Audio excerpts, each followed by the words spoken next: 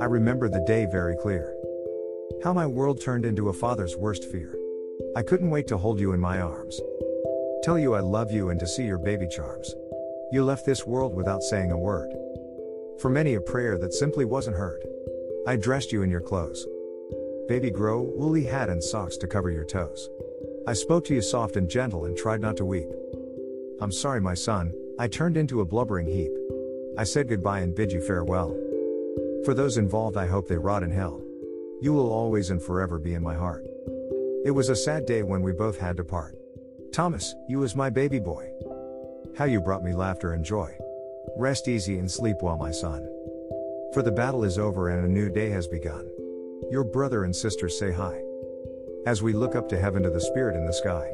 One day son we will meet again and our hearts will glow. For the painful day that gave us such a blow. Good night my son Thomas. We will never forget you and that I promise. In memory of my baby boy Thomas Anthony Standish. 14th of February 2012. Copyright 2020-AM Standish.